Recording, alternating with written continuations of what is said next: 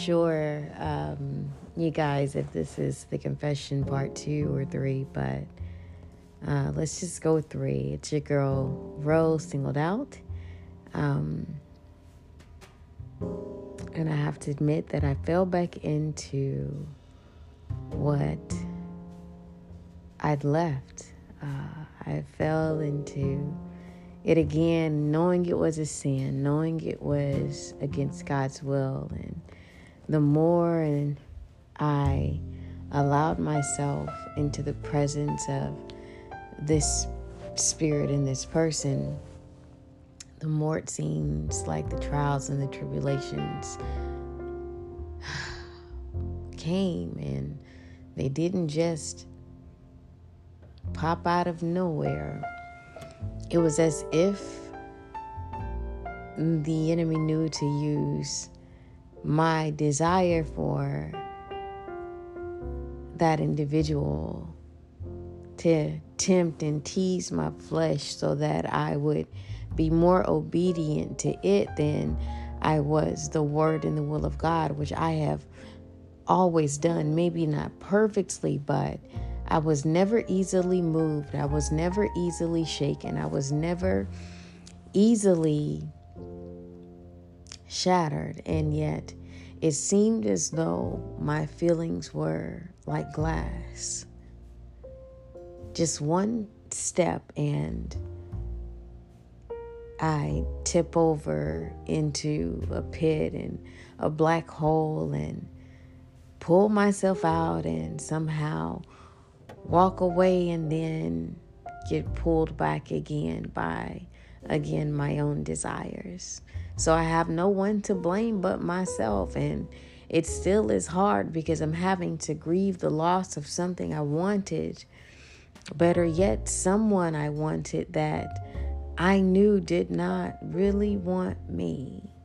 At least not the way that I know I deserve, being the woman that I am, being the woman that has a calling and an anointing and an authority over her life given by God. And it's nothing to take for granted, and somehow I did.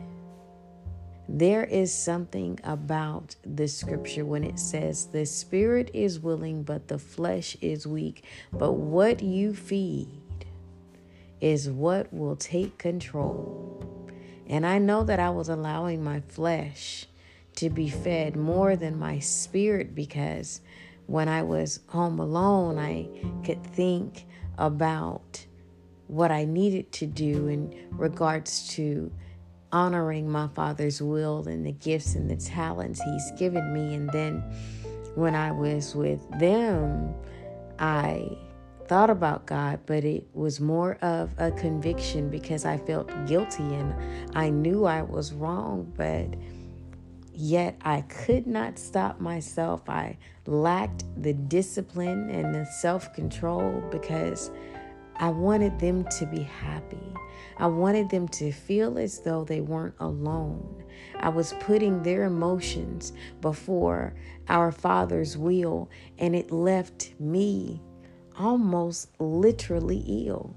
My goodness, it's the things that we take for granted when we have peace in our lives. And for so many years, almost 15, just an unspeakable peace, and I thank God for it. And yeah, there were some times in between because of dating this person or that person that I recognized we were unequally yoked, but I walked away and allowed God to heal what they had broken and what I had allowed to be misused or abused.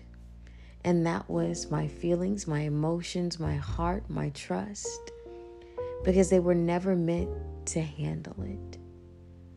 It's why there's confusion in the relationship. It's why the littlest things can make the biggest arguments. It's why now we don't even converse.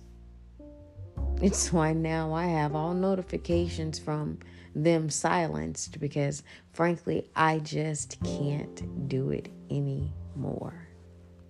I am tired and I have so much personal stuff going on. And no, I'm not trying to speak a tired on myself, but I felt it. I mean, to the point where it was emotionally and mentally draining. And the thing is, I adore this person.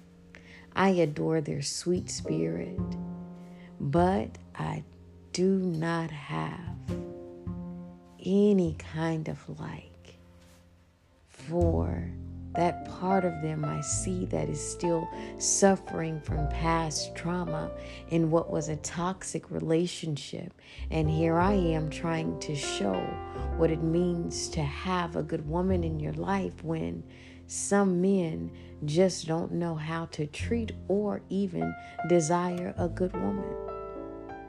And not just a good woman, but a woman of God, a child of God, one that desires his will more than any worldly thrill. And yet still, I confess to falling into the trap of my fleshly desire to please them and make them happy and hope they're well and take care of their emotions and be there for them, comfort them, help them,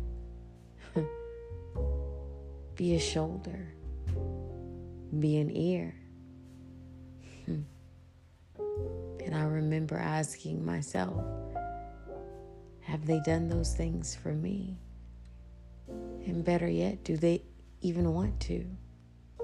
And to have to ask that question already gives an answer. So there it is, family. I confess to my own mess. And now it's time to clean it up. Man, the things we do and the consequences of those actions. Stay strong out there, y'all. Remember who God is. Trust his promises and trust his will. Die to the flesh. Submit and surrender to the word. It'll save you some grief. Have a good night, y'all.